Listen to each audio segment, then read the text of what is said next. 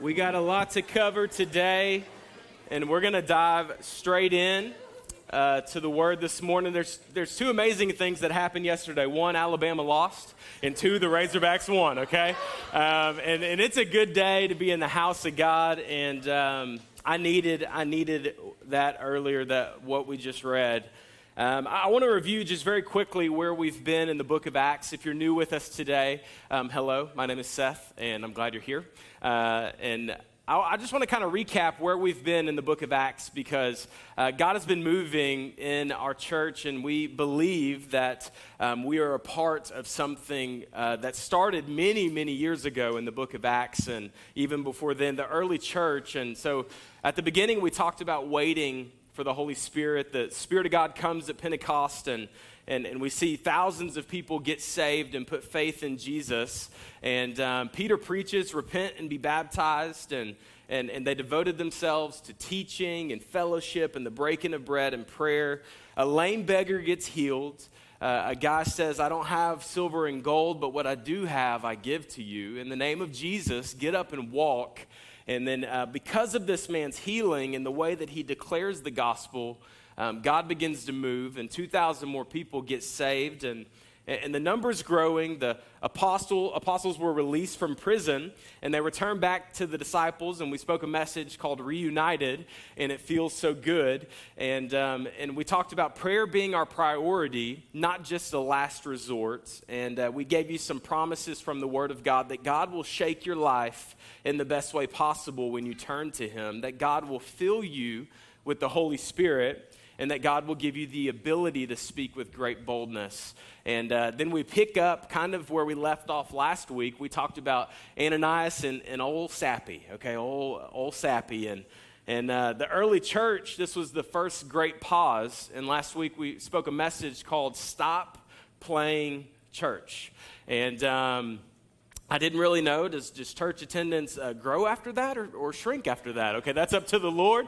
But we talked about not going through the motions, and these two people, they lied and they died. So just watch out, all right? They lied and then they died. And here's the thing is that they were more concerned about the approval of man than the approval of God.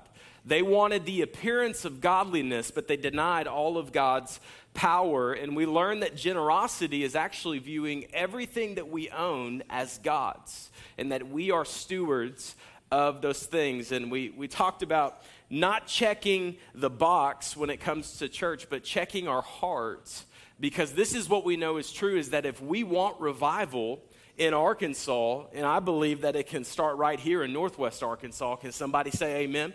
If we want revival, then we better be okay with renewal. And renewal starts in the heart of every person here today.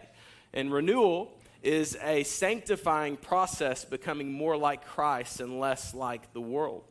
So we see this pattern in the early church that continues, and from chapter 1 all the way through chapter 5. We're going to be in chapter 5 today, so if you've got a Bible, you can open up to chapter 5 of Acts. We're going to pick up in verse 12 here in a second. But what we see is the apostles pursue a purpose, and they're met with problems, and then comes opposition, and after opposition continues, God provides and God prevails. All right, and this pattern repeats itself over and over. Next week, which was going to be this week, but some things came up. I've got a buddy that's going to come in town, and we're going to take a break from the book of Acts. And then the next week after that, we're going to talk about Stephen, who was martyred for his faith. And then we see these people that start laying down their lives for the gospel. And today it brings us to this conclusion, and this is the title of the message today, is Persecution, Purpose, and a Promise to Remember. So we're going to talk about persecution, purpose, and a promise to remember. Today is a very simple observations from the book of Acts, chapter 5, and also a few practical challenges for us as the church today. So it ends in verse 11 from last week, telling us that great fear seized the whole church, and there was a reverence for the Word of God and God's people. Would y'all agree that we need a reverence for the Word of God in today? Like we need a reverence for God and a reverence for what God is speaking and doing. In verse 12, it says, the apostles performed many signs and wonders, didn't skip a beat. I just was laughing when I read this. Ananias and Sapphira, they die, and then it's like, And then the apostles performed many signs and wonders among the people. And then all the believers used to meet together in Solomon's colonnade, and it says that no one else dared to join them. I found this really interesting. Circle that in your Bible or make note of it. No one else dared to join them, even though they were highly regarded, highly esteemed by the people. This is so interesting to me. No one else dared to join them. There was a reverence, even in the world, when they saw a Christian, when they saw a Christ follower. This was because in the early church, being a Christian meant something. And I'm not saying it doesn't mean anything today. I'm just saying it has lost some of its weight, and I'm going to explain that today. Being a follower of the way of Jesus in the New Testament, it meant something. Being a follower of Jesus, there was a standard of living that was attached to that phrase. A follower of Jesus had integrity and work ethic and character, and they provided for their family, and they were faithful to their spouse. There was a standard of living. Question, I want to ask you this today as we dive into the Word. Did anybody have a sibling or like a family member growing up, and when it came to playing like card games or board games, they just ditched the instructions and they kind of made up their own rules? Did y'all ever, some of y'all are like, that was me, okay? Like, where's my rule followers at? Y'all follow the rules? Don't be shy, raise your hands. Who broke all the rules? Just raise your hand. It's okay. Confess to be healed. That was me. I got both hands up. We would make up rules playing. I love Monopoly. I don't like Monopoly Deal as much. I like the long form of the game. I know. I like the strategy. We used to make up these rules like you pass go, you collect $600. You know what I mean? I'm from Jacksonville, so you can get whatever you know. And so we would make up these rules. And in phase 10, you don't have to go in order of the phases. You can do whatever phase you want. Some of y'all are cringing because you followed them rules, okay? And Uno, man, it was spicy way before spicy Uno. And, so we do this with board games. And some of y'all do this with putting furniture together, okay? And if you do this, has anybody ever got something from IKEA and you look at the instruction manual and you just say, God help them, and you fold it back up and you just go for it? That's me, all right? I recently was putting together this nightstand for Kendra, and this thing it is very poorly built. I'm already mad about the whole situation. I don't read the instruction manual, and how many want to know I put it together incorrectly? And it was wobbly, and I like to build things. I like to build things well, but anything that can be put together with an Allen wrench, it's not going to last a lifetime. You know what I'm saying? So, especially if you don't read the instructions, right? And so I didn't read the instructions. I kept telling Kendra, this thing's a piece of junk. Like, it's like wobbling, and then the other day Zane leaned against it, and all four legs, it just collapsed, okay? Well, we get another one for the other side. We couldn't buy both at the same time, balling on a budget. So we got the other one weeks later, and I read the instructions, and how many of you want to know? It's standing strong, okay? The legs are all attached, and I had to confess to my wife that I did not read the instructions, and I just winged it. Anybody, you just wing it. And here's the thing. That's fun in games when it's about games and when it's about stuff like that, but it's not fun in games when people approach the Word of God that way. It's not fun in games when people approach building the church that way or building a marriage that way. Listen, when it comes to staying pure and getting married or staying married or building a life on the foundation that we call Jesus Christ, and when you're building a church, when you're starting a life group, when you're all of these things, listen, it's very important that you trust the instruction manual. It's very important that you just don't wing it. Y'all agree with me? Like, we don't just wing it. We don't just trust how we feel. And the standard of following Jesus has never changed, but sadly, we live in a world that has changed that standard.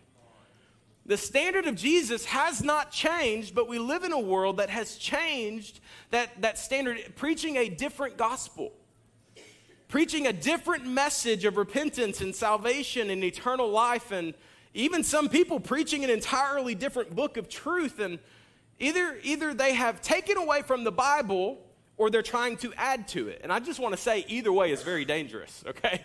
The Word of God, it's holy, and I read some shocking stats. I want to read these to you. 58% of professed Christians, these are people who say they are a Christian, in the U.S., they believe that the Holy Spirit, and some of these statistics may be off a little bit. This was done last year.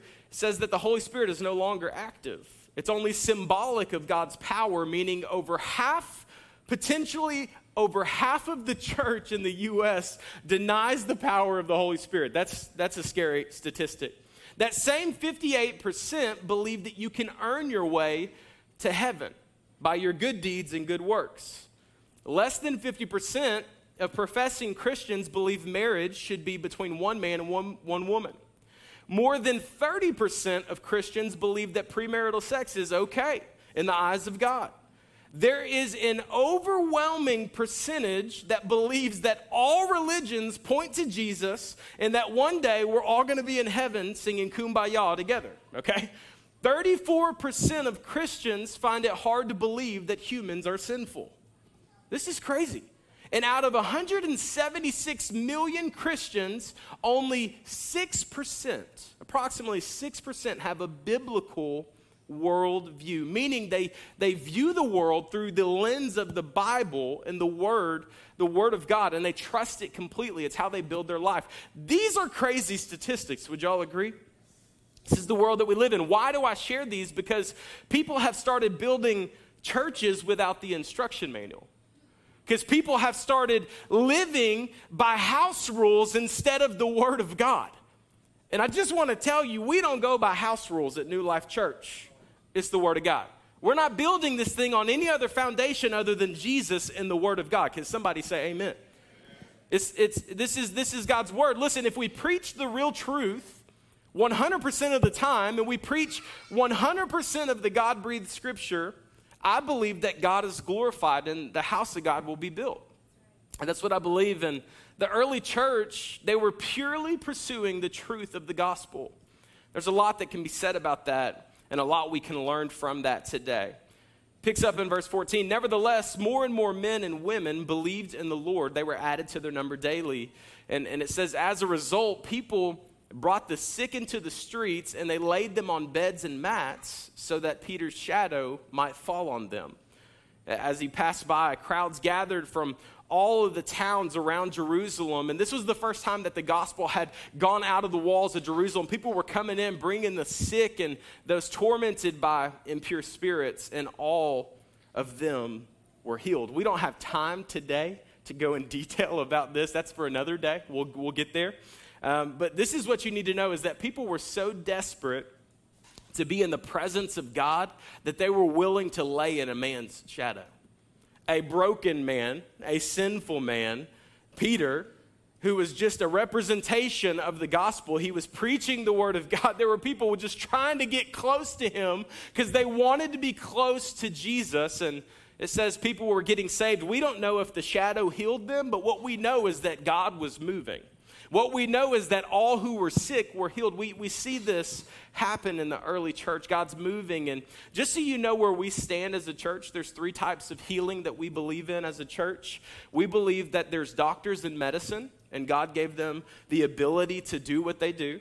We believe there's miraculous healing from God, that outside of God, people don't understand how someone was healed, okay? And then number 3, we believe there's healing on the other side of eternity. We believe as a church that God was a healer and he still is today. Amen? Now, I don't understand, and this is what I wrestle with, is why some people experience healing different than others. And I don't know that I'll understand that on this side of eternity, but this is what we believe. In verse 17, it says, then the high priest and all of his associates who were members of the party of the Sadducees, they were filled with what? Jealousy. Anybody ever been jealous before?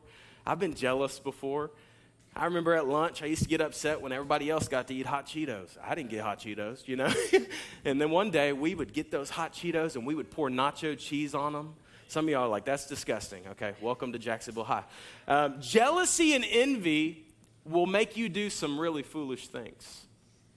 Jealousy and envy and selfishness can destroy your calling and can destroy your friendships. And the religious leaders were jealous of the apostles because of the amount of people that were being healed, the amount of people that were following their teaching. Remember, these people did not believe in the resurrection. They didn't believe fully in Jesus, and so they were jealous, and they didn't really like the apostles. I've learned in life that what you are full of will overflow out of you, okay? What you are full of will overflow out of you most of the time when you are what? Squeezed. Well, I didn't know where that came from. It was in there somewhere. Man, I don't know why I responded that way. It was in there somewhere, so be careful about what you allow in your heart, because if you are full of yourself, ultimately you will draw people to yourself. If you are full of the Spirit of God, you will draw people unto the Lord, which is what we want. It's nearly impossible to pursue the will of God when you are staring at somebody else's life. It's nearly impossible to pursue what God has called you to do when you are so fixated on what God has called someone else to do. And I think that we get trapped in this, especially in the church. Verse 18, it says, they arrested the apostles and they put them in the public jail. This was the second trip to jail. But during the night, and this is so funny to me, an angel of the Lord appeared and opened the doors of the jail and brought them out. I want you to write this down. It's kind of a tricky thing, but shut doors, locked doors, and no doors are no problem for our God. It may be a shut door, it may be a locked door, or you may be looking at a wall and it seems like there is no way out. Can I tell you, it is not an issue for our God. It is not an issue for God. God is not frightened by what seems to be a shut door or a locked door or no door, because if we believe that the Word of God is true, where there is no way, He can make a way. And I think somebody needs to hear that today, that you're looking at what seems to be a wall and there's no way around it. There is a way. He's not, amen, He's not intimidated by it, and He sees it as an opportunity. This is an opportunity for God to show out. This is an opportunity for God to show up in your life if you trust in Him. But I believe God has a sense of humor. If you read the Bible and you don't think God's got a sense of humor, you may not be reading it right, because the Sadducees laughed at and kind of scoffed at the idea of angels or anything supernatural. What did God send to rescue these men from prison? An angel. The angel of the Lord came. This is so funny to me. The angel tells the men, go stand in the temple courts, he said, and tell the people all about this new life. What a great name for a church. At daybreak, they entered the temple courts, and as they had been told, they began to teach the people. Listen, Peter and John were not set free and saved so that they could be comfortable outside of the prison walls. It's really important you see this. They weren't set free so that they could be comfy. They were set free to be on mission for God. In the famous words of Paul, who we are about to spend several weeks studying the life of his conversion, Saul to Paul, I can't wait. It's going to be great. He said, if you kill me, awesome. I'll be with God. He said, if you let me live, awesome. I'm going to preach the gospel. If you put me in prison, awesome. Prison guards and prisoners will be set free, okay? There was nothing that could come against him, because he knew this is what God has called me to do. He said, to live is Christ, to die is gain. What an incredible perspective to have. They were rescued by God to be used by God. I want you to write that down. We are rescued by God to be used by God. You were not rescued by God just to be comfy. You were not pulled out of the dominion of darkness just to live a casual lifestyle. No, you were rescued by God to be used by God. He says, go stand where they said not to step foot. Go say what they told you not to say. Go do what they warned you not to do. Go share the gospel in the middle of the city. And these men, they said, we'll do whatever, whenever, to whoever, as long as it's what God wants us to do. And I just want to let you know, and I'm not trying to be a Debbie Downer today, but obedience in the early church led to death. For many of them, obedience led to death. Matthew was beheaded. Mark died. He was dragged through the streets. Luke hung on an olive tree. John died, and then they boiled him in oil. Peter crucified upside down. James beheaded. The other James, he was thrown from a roof and then beaten to death. Thomas killed by a spear. Jude was killed by arrows. Matthias was stoned and beheaded. Not stoned like he was high, but he was beat to death. Barnabas was stoned and beheaded. Andrew, listen, he was crucified, and as he's saying his last words, he's preaching the gospel as he died. Who wants to follow Jesus today? You know? These men, there was a consequence for their faith. There was something they had to lay down. And what can we learn from this today? These men were willing to lay down their life and die, I think we should be willing to lay down our pride and die to ourselves. Because in America, we are not really facing persecution like the early church. There's opposition, but I don't know of many people who are being put to death for their faith and where we live. Now, across the world, there's people dying as we speak. So what do we do? And I want to ask you this question today, and I really want you to make it personal for you.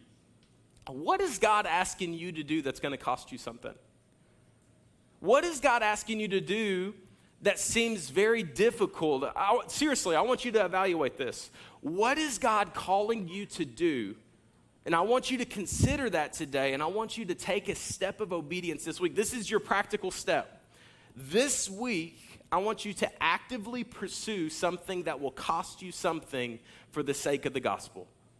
That may be your comfort. That may be sharing your faith with somebody or whatever it may be. I want you to be bold, and I want you to have courage, and I want you to take a step this week. Can we do that, church? So in junior high, we used to play this really silly game. It was called Two for Flinching. Has anybody ever played that? We'd walk up to each other. It's really silly now that I think about it, but we'd walk up and act like we were going to hit somebody, and if they flinched, what happened? You hit them twice in their arm, okay? I would have bruised arms because I walk around flinching. I'm easy to be scared. And so we would do this and walk up. They act like they're going to hit you. If you flinched, then you would get punched in your arm twice. What a weird game to play. But the goal of that game is that when someone moves towards you, you don't flinch. And this is my prayer as a church, is that when God speaks, you don't flinch. Like when God tells you to do something, you don't flinch. It's like, oh yeah, I expected this. The Lord speaks, I move on his behalf. When God asks me to do something, I don't flinch. I just act in faith. I expect it. These men, they're standing in the temple court, they're preaching the gospel, and they did not flinch. When the high priest and his associates arrived, they called together the Sanhedrin, the full assembly of the elders of Israel, and they sent to the jail for the apostles. This is when the story gets crazy. But on arriving at the jail, the officers did not find them there. And so they went back and they reported, we found the jail securely locked doors, with the guards standing at the doors. But when we opened them, we found no one inside. And on hearing this report, the captain of the temple guard and the chief priests were at a loss, wondering what this might lead to. How many of y'all know what it led to? You're sitting in it today. It's called the church. It led to what we are a part of today, the growing of the church and the spreading of the gospel. This is maybe my favorite part of the book of Acts so far. You want to know why? Because there was such a move of God that the enemy was at a loss for words. There was such a move of God, it was so apparent, something supernatural is at work, that the enemy literally did not know what to do next. The doors were shut, the guards were in place, but the apostles were nowhere to be found. And at this point, things are getting crazy. Verse 25, then someone came and said, look, the men that you put in jail are standing in the temple courts teaching the people. And at that, the captain went with his officers and brought the apostles. They did not use force. I want you to underline this. They did not use force because they feared that people would stone them. The tables have turned. The church was moving at such a high speed and force that they were now being publicly respected but privately rejected. They were publicly respected, but they took them away in private to try to teach them a lesson. They were persecuted and they were beaten in private. The religious leaders, they feared them. They didn't say that they feared them, but there was something about the way they'd gone about this situation that was just seemed odd to me. They began to persecute them. Verse 27, the apostles were brought in and made to appear before the Sanhedrin to be questioned by the high priest. We gave you strict orders. This is like the third time they've heard this now. I'm sure that Peter and John, they're like laughing, elbowing each other like, they're doing it again, you know. We told you not to teach in this name. And yet you have filled Jerusalem with your teaching. And you're determined to make us guilty of this man's blood. Peter and the other apostles replied, we must obey who? God rather than human beings. Check this out. They literally share the gospel with the religious leaders in this next part. Verse 30, that they say, the God of our ancestors raised Jesus from the dead, whom you killed by hanging him on a cross. God exalted him to his own right hand as Prince and Savior, that he might bring Israel to repentance to forgive their sins. We are witnesses of these things. And so is the Holy Spirit, whom God has given to those who obey him. Do y'all remember a few weeks ago we talked about the apostles prayed for more boldness? Do y'all remember that? We said, man, God did a lot with a little bit of boldness. Now they're praying for a lot of boldness, more boldness. This is the fruit of that prayer. They're standing before the Sanhedrin. Every religious leader, every potential opposition is right before them. They share the gospel with boldness. They had no flinch. They weren't concerned what anyone thought about them. They preached the gospel to the enemy in the face of opposition. Peter says, y'all killed Jesus. This is crazy. Y'all crucified him. He raised from the grave. And now it is our responsibility to respond to this message with repentance for our sin. He's looking at the religious leaders and he says, not only did we witness this, but God did too. Verse 33, when they heard this, they were furious and they wanted to put the apostles to death. This was the beginning of a target on the back of the apostles. Because up to this point in chapter 5, people disliked Jesus. They just didn't know where he went. They didn't believe in the resurrection, but the church knew that he had resurrected. He was with his Father in heaven. And the apostles now have a target on their back, and people are making death threats against them. I want you to hear this. If your response to the world does not upset the enemy, you may need to reconsider your response. I'm going to say it again. If your response to the world does not upset the enemy or the world, you may need to reconsider your response. If your response to the world is of the world, you are causing no impact in the kingdom of God. But when you go against the world and you submit to the word of God, which is not sexy in culture today, that is when God begins to move on our behalf. There's a reason today when you stand for the truth of God's word that you're going to be faced with opposition. And as Christians, we know that we do not conform to what? The patterns of this world. We confront the patterns of this world with the word of God. And we can do it in such a way where we disagree and we still love the people. Y'all tracking with me? The church and Christians have got a really bad rap of preaching against sin and not loving the sinner in the process. We believe you can do both, that you can love the sinner and still preach against sin. That you can despise sin, but you can still embrace the sinner. Are y'all with me? That's why we are all here, because someone embraced you and loved you enough to say, hey, that is not honoring God. There's another way to live.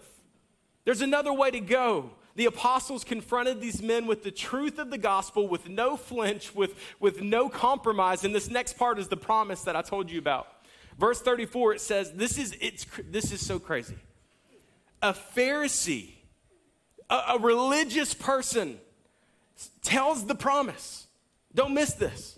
A Pharisee named Gamaliel, I think that's how you say his name, a teacher of the law, who was honored by all of the people. He stood up in the Sanhedrin, right there in front of all of them. And he ordered that the men be put outside for a little while. So Peter and John were in timeout. They were out in the corner, okay? Gamaliel, just so you know who he is, it's important you know who he is. He is the grandson, I believe, of the guy who started like the school of how to be a religious person, okay? Which was not a good thing. I just want to let you know. He founded the school that developed all of the religious people. Gamaliel's title was greater than Rab and Rabbi. He was not just a teacher. He taught the teachers that taught the teachers. Are y'all tracking with me? This guy was highly esteemed, and so when he spoke, people listened to him. So they put Peter and John outside, and then Gamaliel addressed the Sanhedrin. He said, men of Israel, consider carefully what you intend to do with these men. Because some time ago, old Theodotus, whatever his name is, appeared, and he claimed to be somebody, and about 400 men, they rallied to him, and he was killed. And what happened? All of his followers were dispersed. And it all came to nothing. He was a leader of a rebellion. He was a false form of a Messiah, and he was killed, and his following shrunk to nothing. There was another man that came, and after him, a guy named Judas, he came, and he was a Galilean. He appeared in the days of the census, and he led a band of people in revolt, and he too was killed. And all of his followers were scattered, and Judas was a leader of revolt. He was also another false Messiah, a form of a false Messiah. He was killed, and what happened to all the people who followed him? It shrunk, and it grew to what? Nothing. And then the true Messiah comes along. His name is Jesus Christ. We know him kind of, right? Like, he comes and he dies for the sins of humanity. And when he was put to death on a cross, what happened to his following? It grew. Interesting. It grew because he is the true Messiah.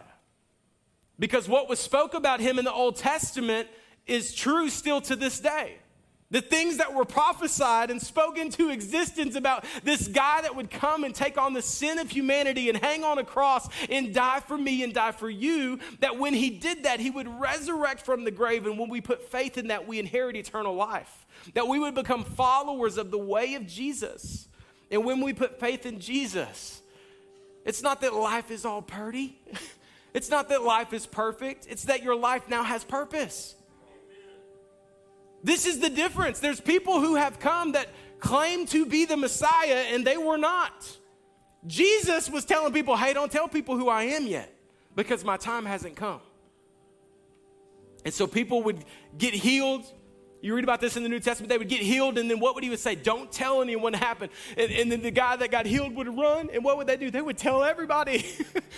So why in the world, if people who get healed that are told not to tell anybody tell people, why in the world do we live in a world today when Jesus says, hey, scream my name from the rooftop, and we stay quiet?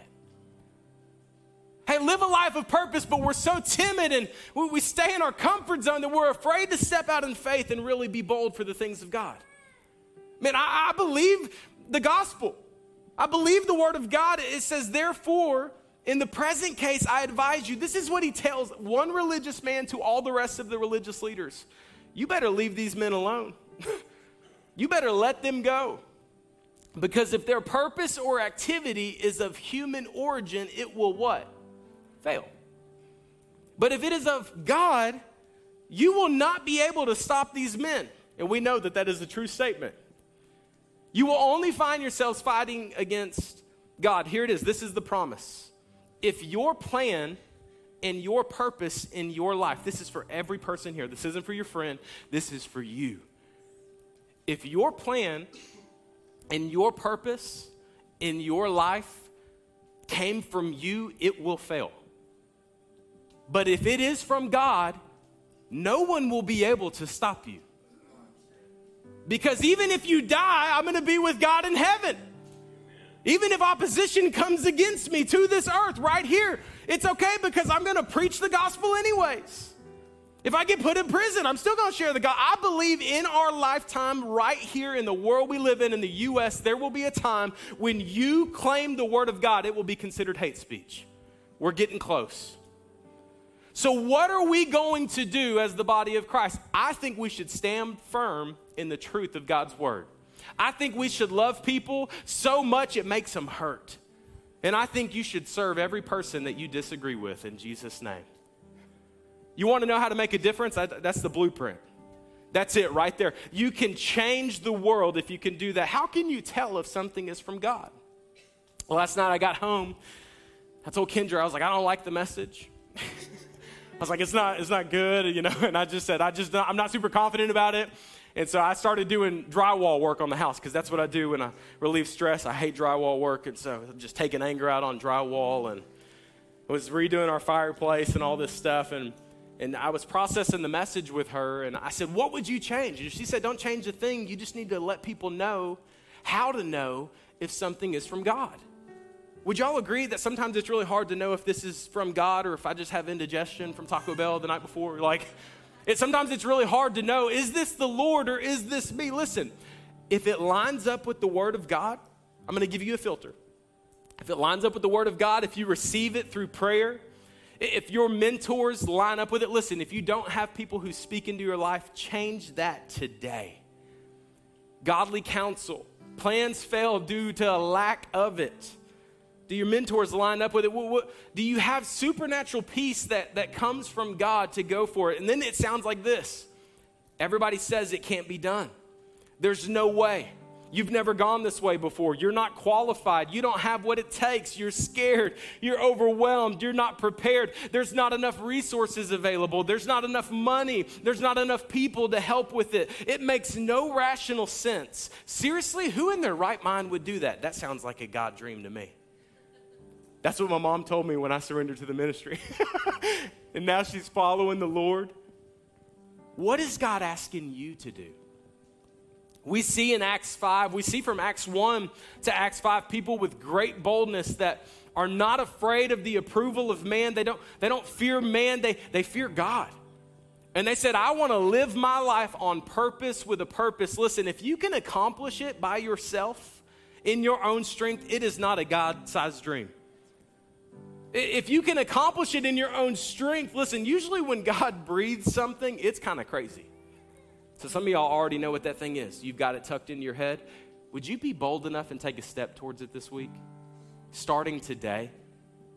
These apostles, they knew what they were called to do. What is God calling you to do? Hear me out. If God is leading you to do something, he will give you what it takes to accomplish it. And then when it's accomplished, do you know who gets the glory? He does. This is what God's doing. I just believe I want to leave you with a charge today. And I told Kendra last night, as I'm caking this drywall, mud on the wall, and I just said, I feel like there's some people that are going to be at church that it's almost like they need to be unlocked to pursue what God's calling them to pursue.